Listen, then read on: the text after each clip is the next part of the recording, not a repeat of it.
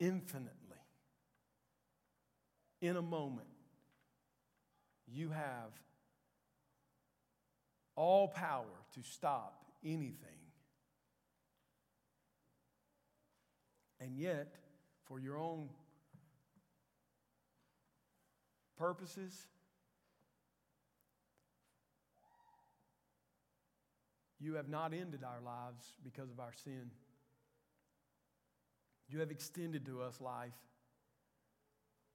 You continue to extend to us life as individuals, as a church, as community, and as a nation. We have sinned grievously in sins that we know we've committed and sins we have not committed. You have been patient to not destroy us in your wrath. Father, we pray for our nation. It's in a time of turmoil and division.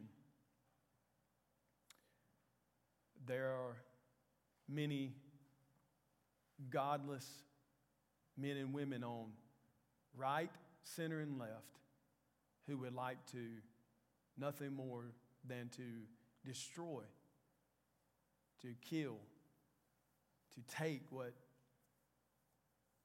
should not be taken.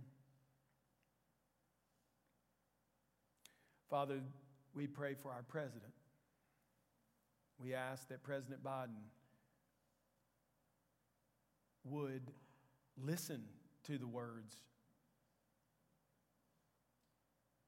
and understand the words that you have spoken,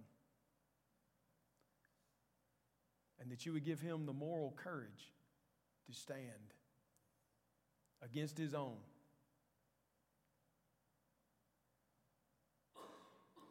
and advocate for the voiceless millions in the womb. No country in the world has more economic power than this one. God, help us if we use that to end the lives of innocent children out of convenience, out of poverty, whatever the excuse. Lord, help us.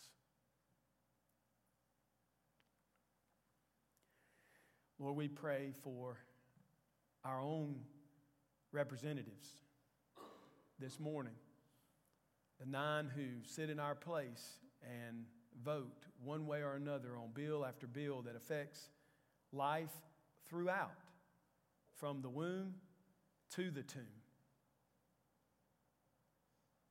In every bill, there is an underlying ethic and worldview.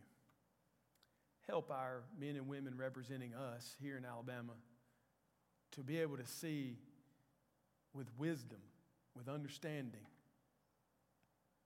with farsightedness each bill. Not to just see the quick and easy solutions, but to see the hard ones, to do the difficult thing. We pray for them, that you would strengthen them, that you would give wisdom, and that you would give them understanding. Father, we pray for our governor and her cabinet and leaders as they make decisions each and every day that impact those who are impoverished, those who are in sickness, those who are in need of employment. All of these are issues of life, all of them. And they all deeply matter to you. We pray, God, that in this moral changing season that we are living in, this rapid change, that you would protect the orphans and those without fathers and mothers. We know that many would advocate the end of adoption agencies that take a stand for traditional marriage and the roles of men and women and even gender, to say that there is a man and there is a woman. As, Lord, in our day, we have acted foolishly. And the threat hangs over the many who seek to advocate for the orphan, that their agencies will be over and done. Oh, God, help us. 220 million orphans in the world, and we're foolishly threatening people who want to help them.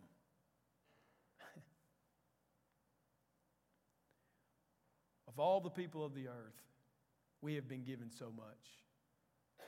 And yet, we are running headlong away from you. And we have been for so long. Help us now. Help us in this church and help us in this broader community and society that we live in, this culture, to lament our sin, to repent, and turn to you. Have mercy on us, O God, for we are sinners.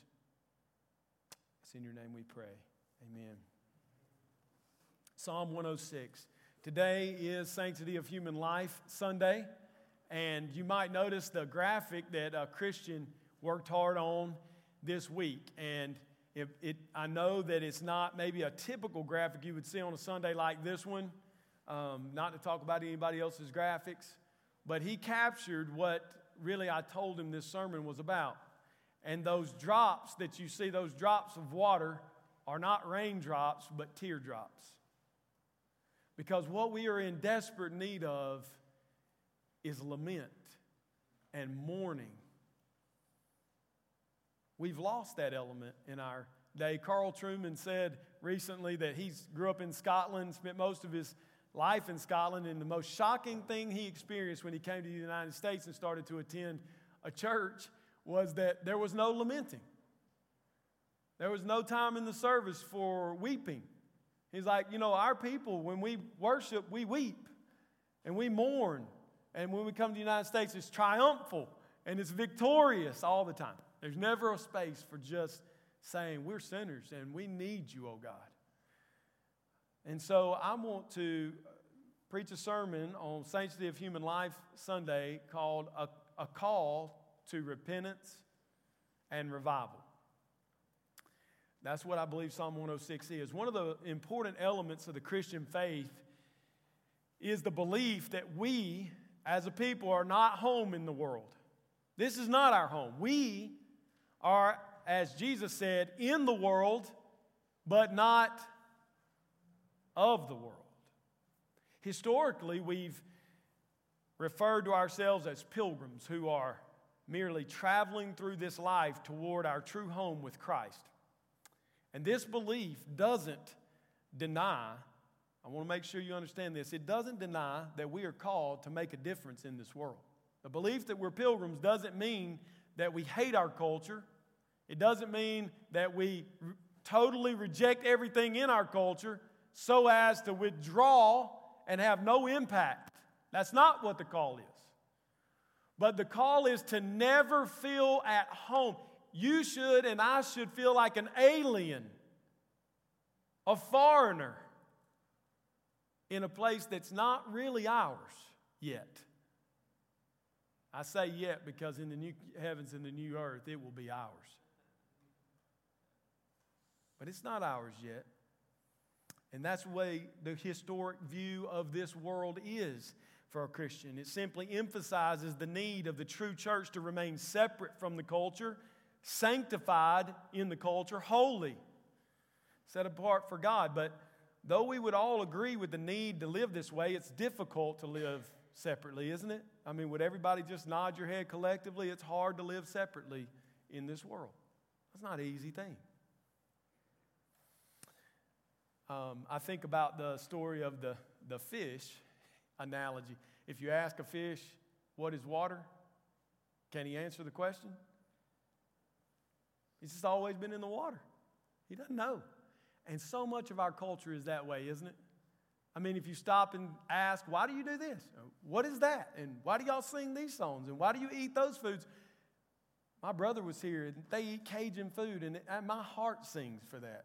I got roots back in Louisiana, though I never lived there. But when they cook those spices and those foods, I just feel at home, It's just something about it. But if I ask them, why do you eat those things? Their answer is, because we always have, We don't really notice our culture when we are, especially when we're in the majority of the culture. It's just the way we live. We want to fit in with the culture, though, and sometimes this can cause a problem for us.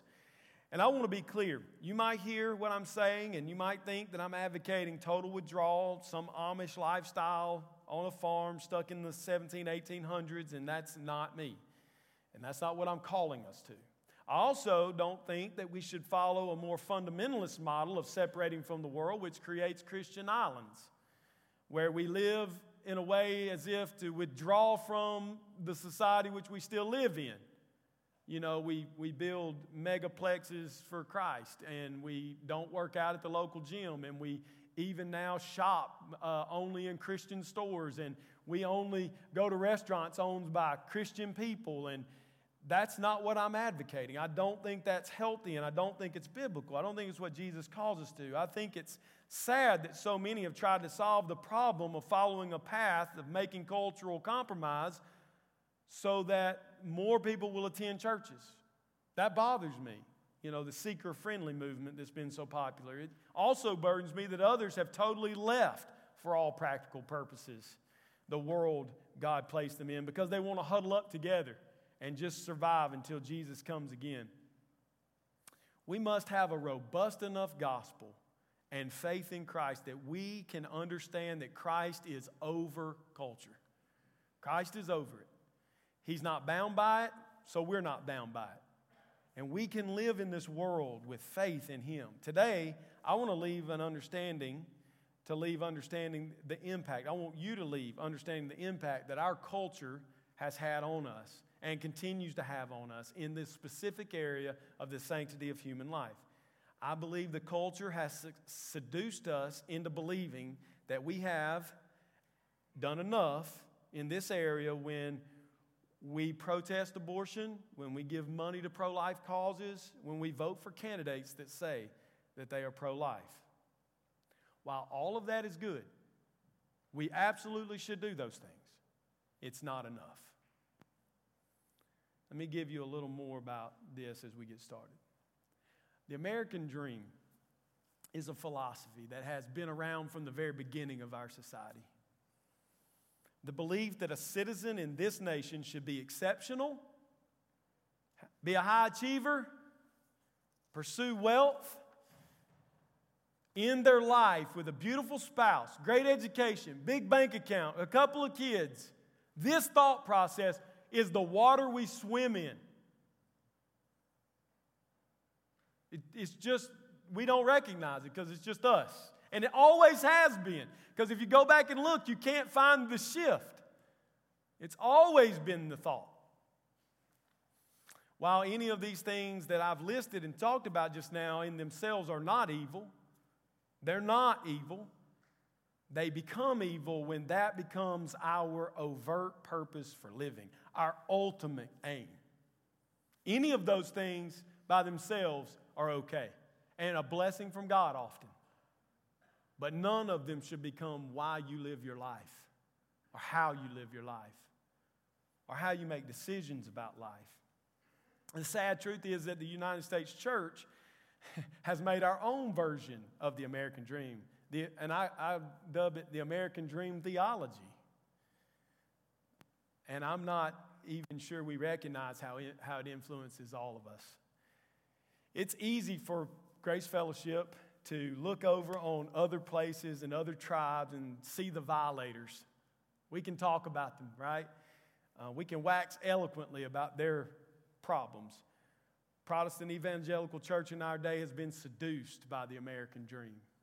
Everything's about being bigger, better, right? And we've imported it all over the world in the form of the health, wealth, and prosperity gospel. It's easy for us to talk against that. All of us in here, I believe, at least if you're a member here, you are intentionally not joining that movement or the word of faith or all of those things. It's easy to look at them and say, obviously they believe in the American dream and they just put Jesus on it. That's easy. It's right to point that out, by the way.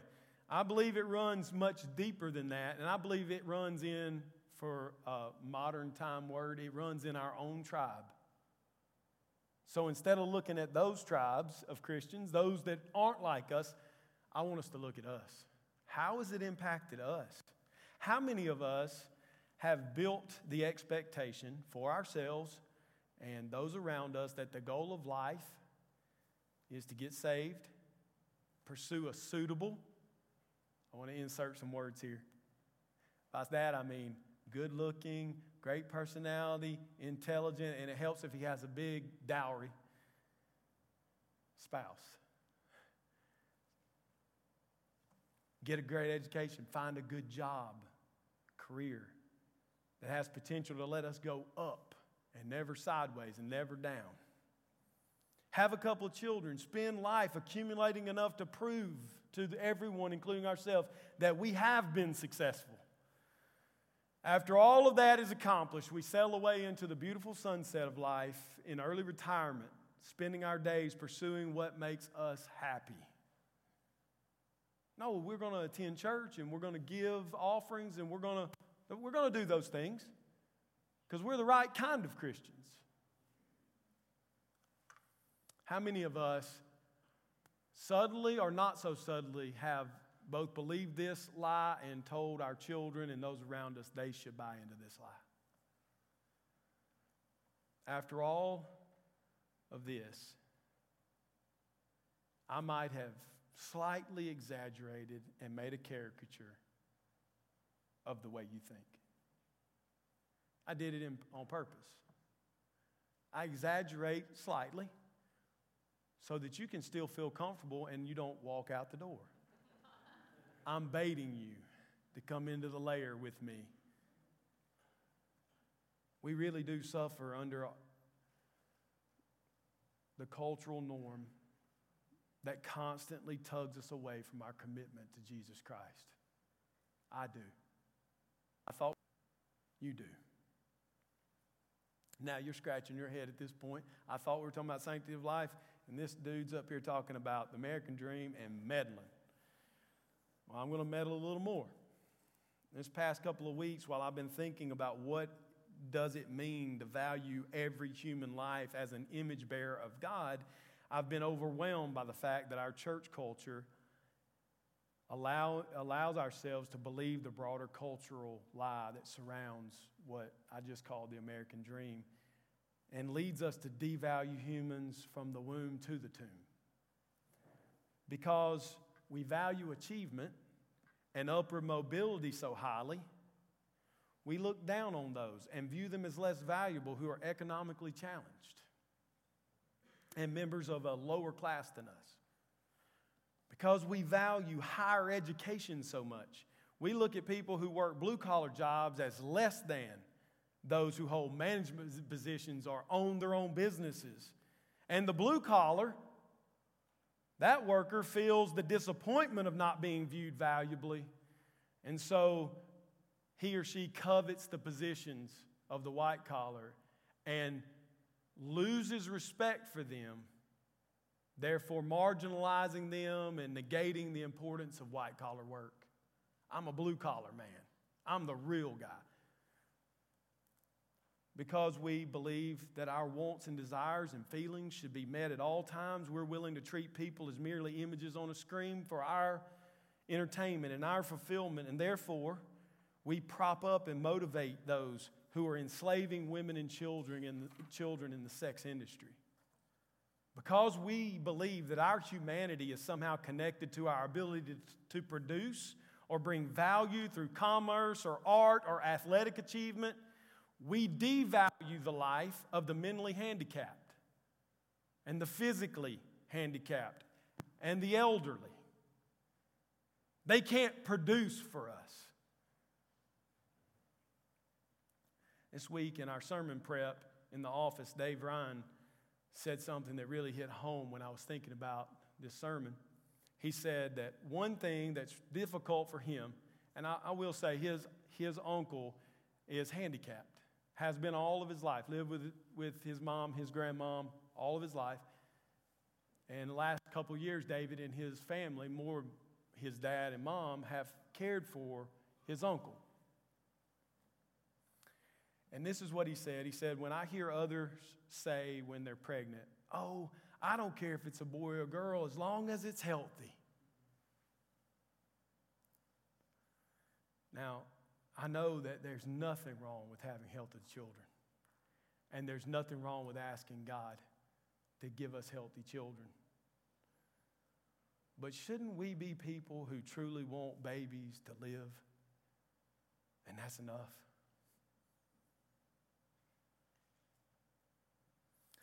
The ideal is not necessarily in line with the will of the Lord that we have healthy babies. Sometimes what we view as unhealthy and unhelpful saves our soul. Now, let me move on and press a little more, because we pressure our children to even succeed beyond what we've accomplished. We're high achievers and we expect them to be better than us.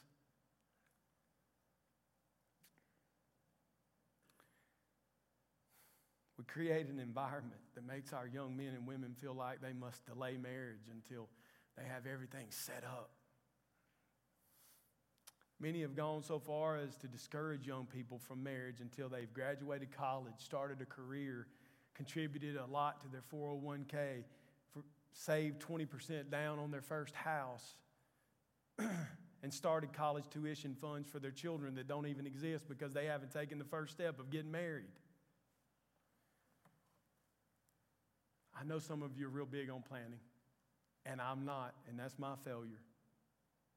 But I got married at 20 years old because God put a woman in my life that I believed He wanted me to have as a wife. I'm not saying you should marry if you're 20.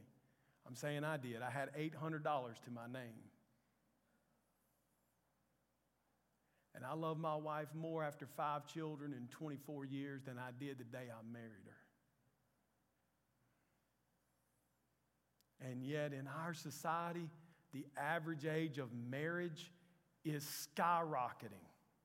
First marriages, getting married, skyrocketing. How's it working for us?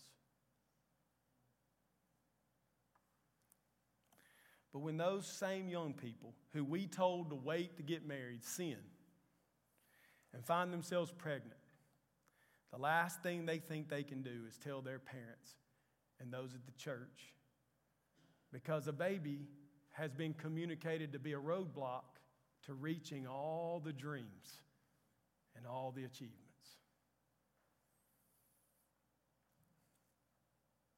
So,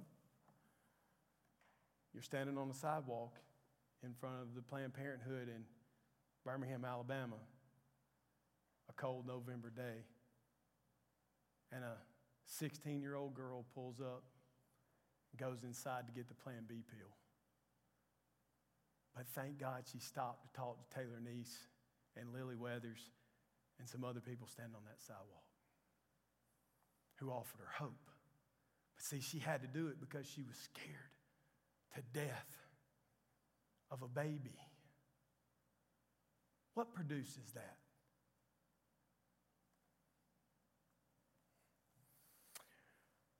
So they take the Plan B pill, or they wait until they find out they're actually pregnant, and they quickly get rid of the child because they don't want to disappoint everybody in their life. Everything in our lives bows down to the idol of the American dream. Everything. It's seductive. This sin of syncretism within the church to the culture in this area, it just doesn't seem that bad. It doesn't seem that horrific until you get to the horrific outcomes. And we should be lamenting and mourning this sin. Not just the sin of the awful sin of 65 plus million babies murdered in the womb since 1972 legally in our country. We shouldn't just mourn that, or the 120 million, possibly more, Chinese babies murdered because of the one-child policy. You know, I think about that with my 2 girls, and I think about the bravery of those women who gave my girls life. But let me tell you something. I think about the fact that we have created the world that we live in, the culture that we live in. We have in the United States. We're not a communist country that was forced into killing our babies. We're a wealthy country that decided for wealth and eugenics and a whole lot of other reasons we wanted some babies but not other babies. And the church can be just as guilty of creating an environment that makes people feel like they're less than in all these ways. Grace Fellowship, today I want to call us to see our sin in this, to lament our sin in this, to repent of our sin in this, and then to trust our faithful covenant God that He will hear us and He will heal us. He will save us through the glorious gospel of His Son. Now I want us to look at Psalm 106 together, and I believe it holds a key to us changing our heart and our mind from the idolatry of the culture surrounding us and turning ourselves to a gospel-saturated culture. I want to read, though. It's a long section, but I want to read it because this is the history of our forefathers. And it's crucial that we see it as the history of our forefathers. It's not just some random nation over in the Middle East. These are our forefathers through Abraham and the promise made to him. These are our people. And they point us, this scripture points us to the new covenant and the need of Jesus Christ. And it warns us of following in the footsteps of our fathers. If we know our history and learn from it, then we don't have to be doomed to repeat it. So I want us to read this passage together. Praise the Lord. Oh, give thanks to the Lord, for He is good, for His steadfast love, His hesed, His covenant love endures forever. Who can utter the mighty deeds of the Lord or declare all His praise? Blessed are they who observe justice, who do righteousness at all times. Remember me, O Lord, when you show favor to your people. Help me when you save them, that I may look upon the prosperity of your chosen ones, that I may rejoice in the gladness of your nation, that I may glory with your inheritance. Both we and our fathers have sinned. We have committed iniquity. We have done wickedness. Our fathers, who, when they came from Egypt, did not consider your wondrous works. They did not remember the abundance of your steadfast love, but rebelled by the sea, at the Red Sea. Yet He saved them for His name's sake, that He might make known His mighty power. He rebuked the sea, and it became dry, and He led them through the deep as through a desert.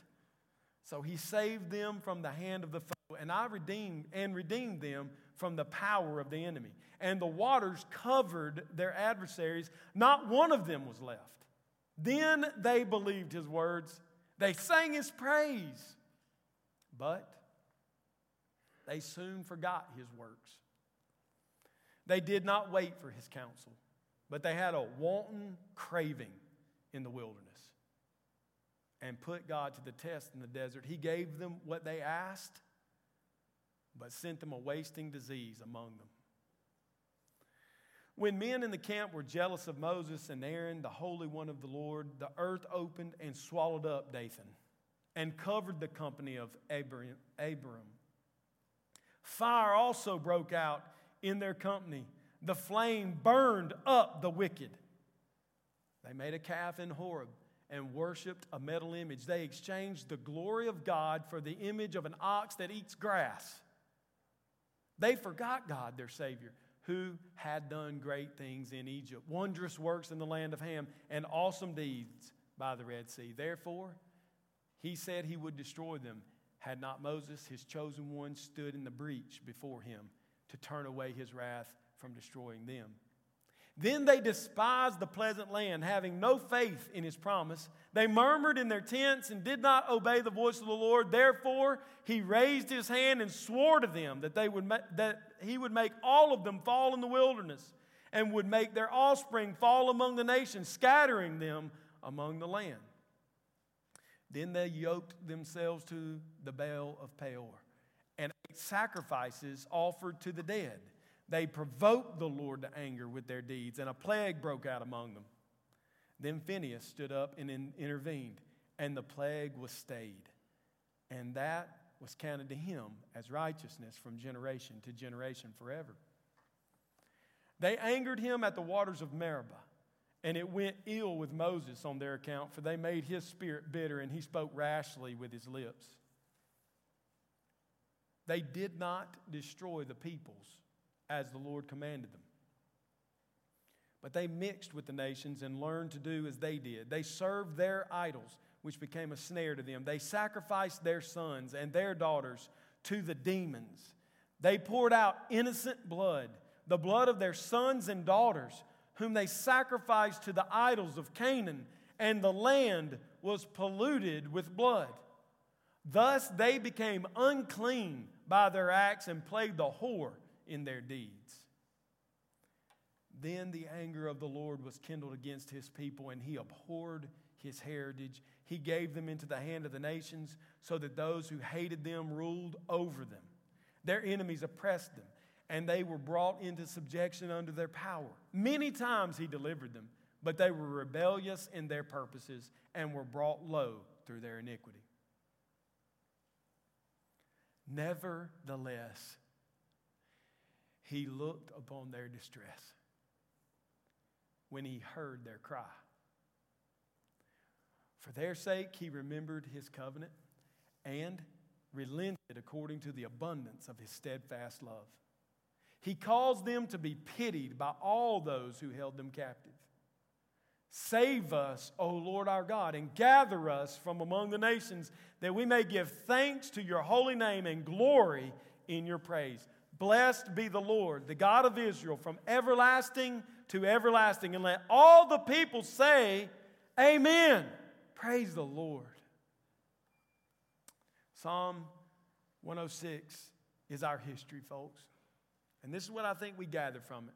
So I want to make my statement right up front, and then I want to go through it quickly with you.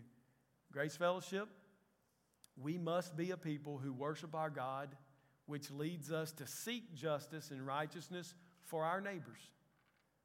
In order to do this, we will have to remember our sin, lament, repent, and believe in Christ, so that we are saved to the glorious praise of our Lord.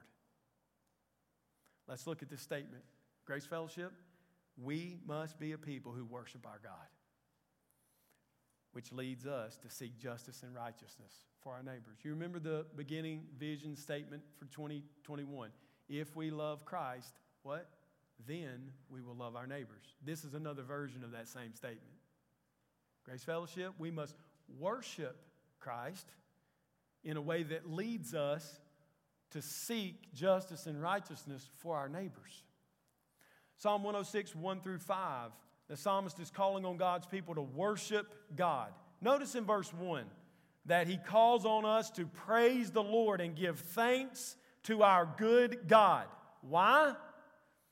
Because we have confidence that his steadfast covenant love endures forever. The psalmist doesn't base his praise or our praise on any other foundation than the foundation of God's impeccable character. We're to worship God because he is good. We are to worship God because God is faithful. We're to worship God because his love endures forever. Our worship is based not on our circumstances, not on us, but on God himself. We worship him. This leads to the conclusion that the ones who know God's character best live in a way that seeks justice and righteousness in everyday living for themselves and for their neighbors. The problem with the world that we're currently living in is everybody wants to seek a justice and a righteousness for others without God. And it is impossible. The only true way to seek justice and righteousness is to know the character of our God, to be transformed by that knowing, and then to go into the world and seek what is right. We cannot fix the problems of this world by focusing first on them, is what I'm saying. We fix the problems of this world and the problems with this heart by focusing on God himself and being transformed. That's what the psalmist says. Who can utter the mighty deeds of the Lord and declare all his praise? The one who acts or observes justice and does righteousness. That's the one who can praise God. But the implicit in that is, how do they do this? They praise the Lord. How do they praise the one they don't know? They have to know him. You see what I'm saying? That's the key. He ends the section by confidently asking God to remember him whenever God saves his people. The truth is, he wants God to remember him whenever God saves others. Prosperity, gladness, and glory for all God's people is the psalmist's aim. It's not a selfish desire. Just save me and mine. Let the others go to hell in a handbasket. You won't find that theology in the Bible. The psalmist is saying corporately with the people of Israel, save me when you save them. It's the same attitude the Apostle Paul had, is it not? In Romans chapter 9 and Romans chapter 10, that great evangelist and apostle, what does he say? I would give up my own salvation if, God, you would save all of my kinsmen according to the flesh. Save them, and by saving them, save me. It's the same prayer. It's the same desire. It's the corporate desire. Make us your people. The psalmist understands that in a very important way, both our sin and our salvation are corporate. Now, listen, I think it's probably clear some of the implications that you hear in my talk here about this passage. Grace Fellowship, we have to recognize that it all begins with knowing God. We can never get away from that basis. We can never go to do good and forget God. We will do bad and evil. You know what I'm saying? Don't trust ourselves that much. Trust the character of God. We cannot worship a God that we don't know. Then, by knowing him, it leads us to worship him, because when you're in the presence of God and you know God, you worship him. It's the only right response to being in the God of the universe's presence is worship. So we know him and then we worship him, and through that worship we're transformed by beholding him as people who go out into the world and make a difference. This is not a call to action to go change the world. This is a call to action to know God, worship God, be transformed by beholding God, and then go into the world and live a changed life by his power. That's what the psalmist is saying. That's what I'm saying to us. We affirm the sanctity of human life best when we first worship God for who he is and what he has done, and we know his image, and then we recognize his image in others. And we worship him through even serving them and loving them and doing justice for them. Grace Fellowship, we not only need to know God and worship him in a way that leads to right action, but we must be willing to see our sin and lament and repent and mourn over our sin. That's where the psalmist goes next. Look at verse 6. He says, both we and our fathers have sinned. Now, the psalmist who wrote this didn't do any of these things. You need to notice that. The Bible isn't all about, well, that happened generations ago, and yeah, it has lasting impacts, but no, we're not, that ain't our sin. The Bible doesn't recognize that. The psalmist didn't rebel against God at the Red Sea. The psalmist didn't rebel against God at the doorstep of the Promised Land. The psalmist didn't do that. Who did it? Who did it? His fathers did it. And because his fathers sinned, he accepted it. And he understood that their sin impacted his life, and that he was sinning in ways he had no way to know that he was doing it. And so what he said, instead of saying, look at those people back there that did those really dumb things. If I'd have been there, I wouldn't have done that. What did he say? Both we and our fathers have done it. He saw the corporate nature of his sin. He saw that it wasn't just a sin or one action or one thing. Even one thing repeated over and over again, he saw it as our sin. All of us, both we and our fathers have sinned. We have committed iniquity. We have done wickedness. If you're familiar with the Old Testament at all, then this phrase makes sense to you, because it's the type of language used by Moses in the book of Exodus. It's the kind of used in the Psalms. It's used by every major prophet. They all saw their sin, yes, as an individual act, but also as a whole, as the people of God. When I sin, it's my personal action, thought, or word that causes it to be sin. But I have to recognize that my sin impacts everybody around me in different ways. And therefore, when I sin, it impacts everyone here. And when you sin, it impacts everyone here. You see what I'm saying? There's no room for us to sit and look at America and say, boy, what sinners. What terrible people. Who could ever take the life of an unborn child? All the while, seductively, we've been weaved into this ethic of mobility and upwardness that sucks children into the death chamber. And we say, well, we didn't do it. And God says, yes, you did. Yes, you did.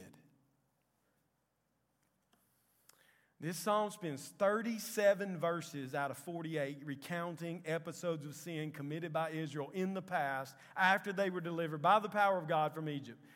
We're not going to go through every one of them, so you didn't pack a lunch, so I'm not going to do that to you. But every one of them is significant. Every one of them is important. And they all have a common theme to them. So let me tell you what the common theme is. The Lord acts on behalf of His people. He protects them. He provides for them. He delivers them. He saves them. The people, though they're initially glad, quickly forget what God did. Their hearts go away quickly. And in their state of denial, they fall into grievous sin, which leads to terrible consequences. Imagine that. And then they cry out to God. And what does God do?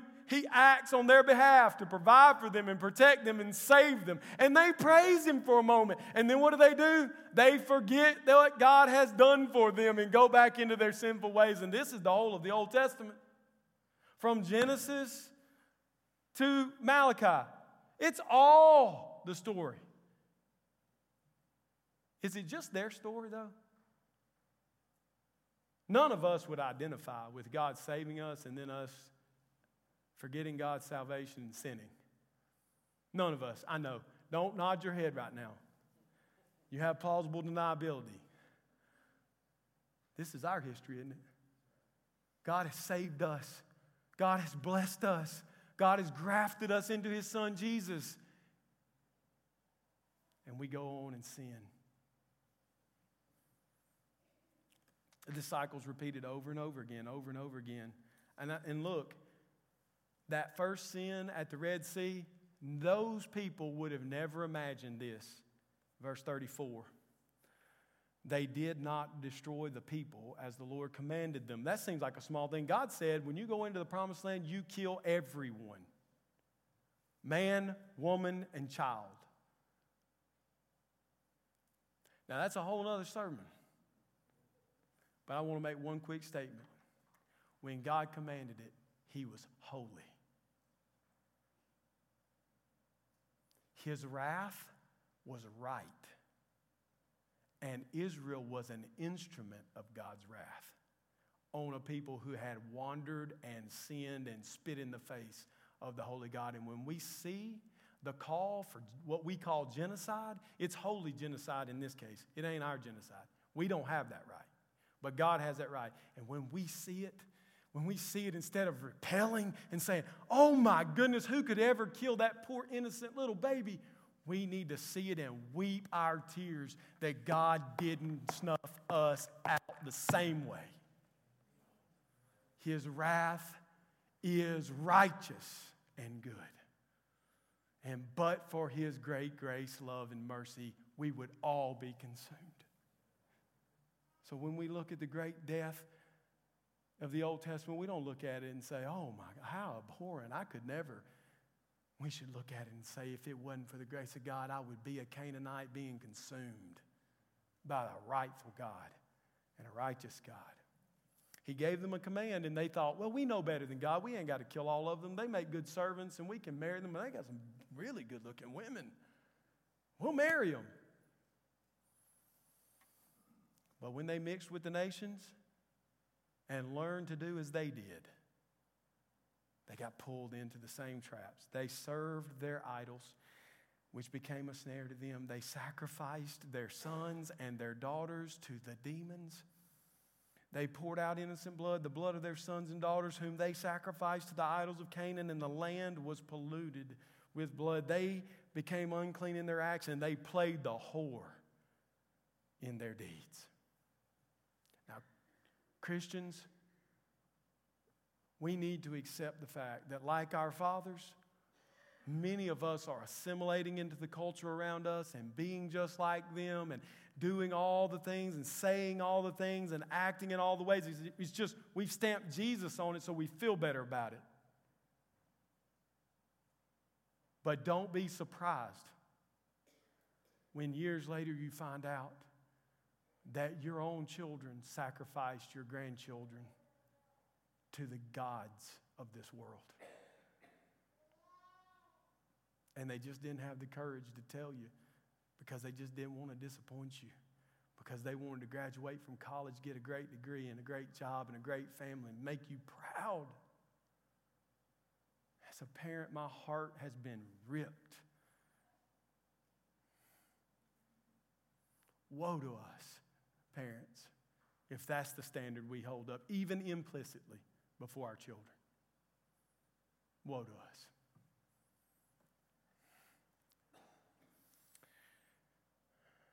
It's truly awful, and it's absolutely our story. We and our fathers have sinned. We have forgotten the glorious deeds of our God. We have turned instead to worship the culture of the gods around us in our time. It's leading to the sacrifice of our children, the elderly, the handicapped. It's leading to the destruction of our own lives. We need to lament our sin, people. We need to lament of it. We need to cry out to God for mercy. And the loving God that we serve will hear us and He will save us. What do we do? What do we need to be brought to God? How? How can we be brought to God? We're in such a bad way. How can we ever cross the chasm between where we are now and where God is? Even as Christians, we let sin separate us. How can we get back? How can we be right? Look at verse 23 with me. Therefore he said he would destroy them, had not Moses, his chosen one, stood in the breach before him to turn away his wrath from destroying them. That's what they needed. They needed a mediator. And that is what they got, church. They got a mediator from God in Moses. He stood in the gap. Now, he's talking about Exodus 32, and I don't read it. We're running short on time. I'll get better at this whole speeding up, getting done, and everything being concise, but anyway, y'all bear with me. I'll work children's sometime and pay my price. They needed a mediator. Exodus 32 is where it's at. Let me tell you the story really quickly. The people have sinned while God is delivering the glorious word of the Lord, the law. They're down making a calf and worshiping it as if it's God. And they're actually ascribing to it what God did for them. And God says, Moses, you go down there. I'm about to destroy all of them. And I'm going to make a new nation out of you. If Moses, what? We don't know. But if Moses says, that sounds great. Good plan. I get to be the father. Forget Abraham, Isaac, Jacob. It can be me. What does Moses do? He says, oh, Lord. The Bible says he stood between God and the people. And he said, oh, Lord, but if you do that, the people of Egypt and the people around this world will say, it was because you could not deliver them into your promise that you killed them. Remember your covenant with Abraham and Isaac and Jacob and deliver them. He advocated. He mediated. They needed a mediator. And Moses was a mediator. Listen, he came down now. He wasn't perfect. He's not God. He came down, he lost his cool, he broke the commandments of God, and a whole bunch of people died. And then he went to the tent of meeting, and he stood before that same, listen to me, the fire that was ready to consume the people is the fire of God that they worshiped before. It's not a different God. It's the same God. And he went into that tent, and when he came out, his face shone with such brightness that the people said, cover your face. We can't be with you. You stay up there and talk to God and send it back to us. But your holiness now, because you've been in the presence of God. Remember what I said? If we know God and we worship him, he'll transform us. He transformed Moses. And then the people saw it, and it was like, oh, his face shone like a light. He mediated. He stood between the people and God. The wrath of God and it consuming the people. They needed the mediator, or they would have been consumed by God's wrath. But what I want you to see in this passage is that not only have we sinned like our fathers, but we need a mediator like our fathers. I need, you need, we all need a mediator. It ought to be a nursery rhyme. We all need a mediator. We need an advocate. We need someone to stand before God for us. And this is what God has done in His Son. He sent us a mediator. He sent the law through Moses, and He sent the fullness of grace and truth in the face of His Son, Jesus Christ, who had been with the Father from all worlds, before the world began. This is what God has done for us, church. He sent His Son, Jesus, to stand between the wrath of God and us. Jesus is the greater mediator of a greater covenant, church. He is God in human flesh so that He would live the perfect, sinless life we were commanded to live by God. He then died on a cruel cross for no sin that He had committed, but our sin. Listen, the Bible says that our Savior was suspended between heaven and earth on a cross of wood. Cursed is every man who hangs from a tree. That's what God said in the law. Jesus was cursed as the mediator. And while He was on that cross, He was covered in our despicable sin so that His Father, so much so that His Father could not even commune with Him. He took your sin, and He took my sin on Himself on that cross. And He took our penalty and gave us His blessing. He did what Moses couldn't do.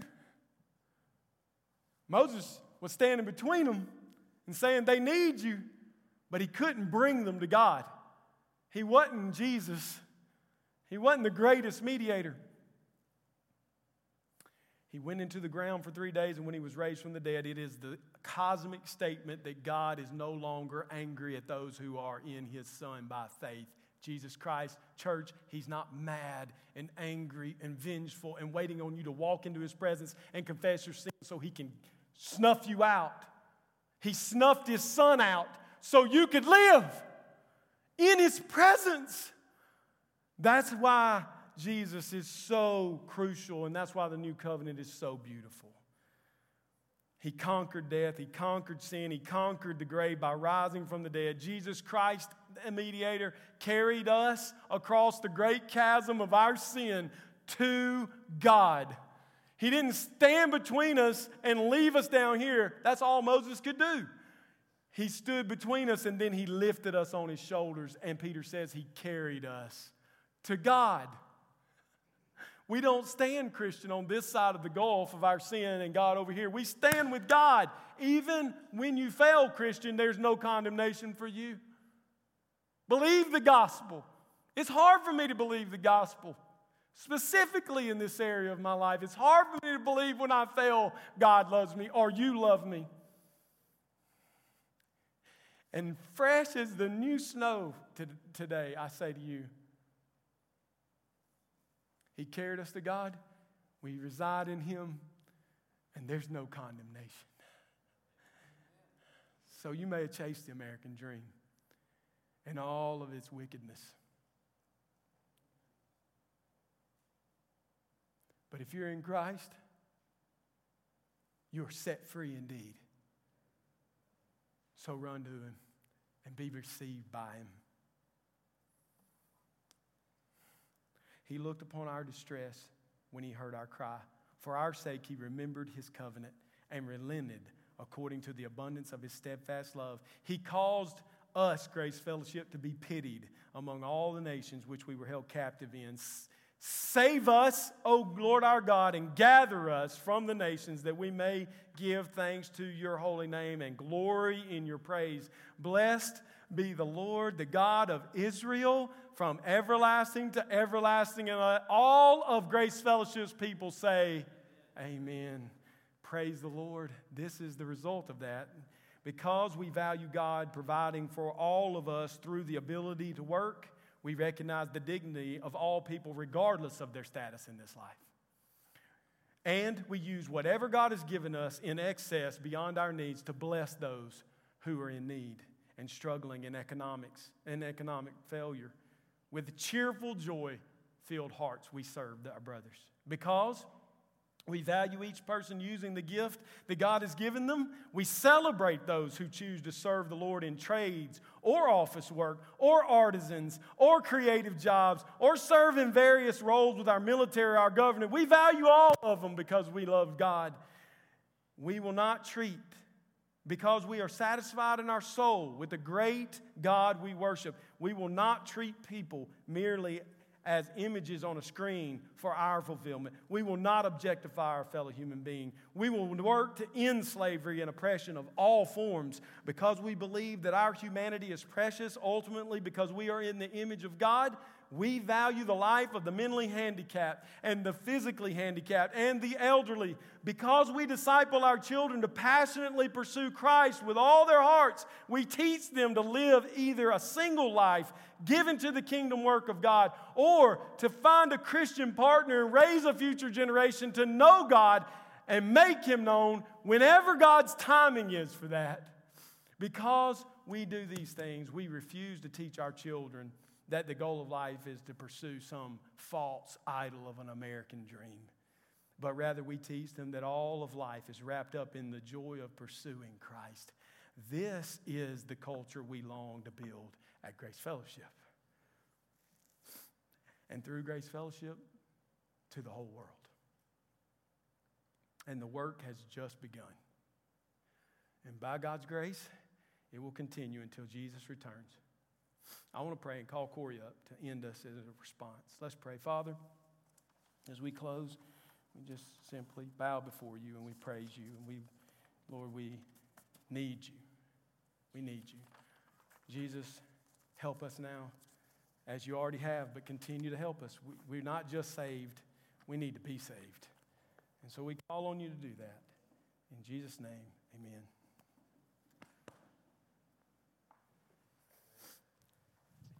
What a message. And if the deacons would come and begin passing the elements out, that would be great. Or just anybody come get these bowls and begin passing them out. That would be awesome. I may do it. Yeah, come on. But what we're going to do today is we're going to respond. And you may be thinking, I thought we took communion last Sunday. Why are we doing this again? But the pastors have decided this might be a rhythm that we just want to do every Sunday. This is the way that God calls us to respond to Him. If you're listening this morning, maybe like I am, I'm hearing all that Carlton's saying throughout the message, and honestly, I'm just a little overwhelmed because I'm thinking to myself, where do I even begin? Like, where do I even begin making changes? Where do I even begin looking under rocks in my life to see what's actually there and what actually, why I'm so wrapped up in that stream of life, whatever it is, it's going to sow into my children things that I don't want. It's going to sow into things in my coworkers that I don't want. And if you're wondering that, where do I begin? You begin right here in what we're about to do. You begin by trusting in Jesus and drinking of His blood as He called us to and eating of His flesh. And so the elements you're handed right now is a cup and a cracker, and I'm going to grab one of those myself. And if you want to go ahead and begin peeling back the layers of that, that would be great. And this is a super special time. We don't do this willy-nilly or without reverence. This is a very, very special time. But it's how God calls us to respond to Him. And you know, when Jesus in the Scriptures called His disciples and those listening to Him to eat of His flesh and drink of His blood, do you want to know what they did? Many of them left. They said, "You've gone too far. We've been listening and we've been intrigued, but at this point, this is just too much. Like, you want us to drink your blood and eat your flesh. And what Jesus is saying here is that the only hope you have is in me. That's what he's saying. The only hope you have is in me. There's not hope in you going home today and trying to figure out how you can make everything in your life right. There's not hope in that. Because as Carlton mentioned, you're going to fail, you're going to fail, you're going to fail again. Even as bad as you want to worship and serve him and love him with all your heart, it's just our nature until one day when he glorifies us that we are prone to wonder. We're prone to fail. And this doesn't mean we shouldn't respond with holiness back to God, but it does mean that when we fail, and you may find yourself in this place this morning, when you fail, you have an advocate in Christ. You have someone who's standing in the gap. You have someone who said, I've prayed for you, that when you return, strengthen the brothers, right?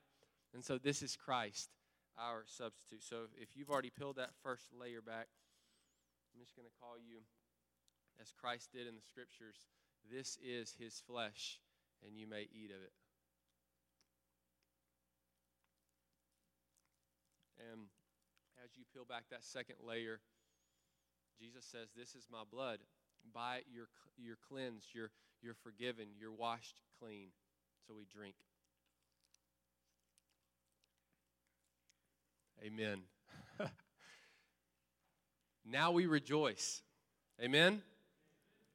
Our God has saved us. He's done it. It's a reality, church. It's as real can be.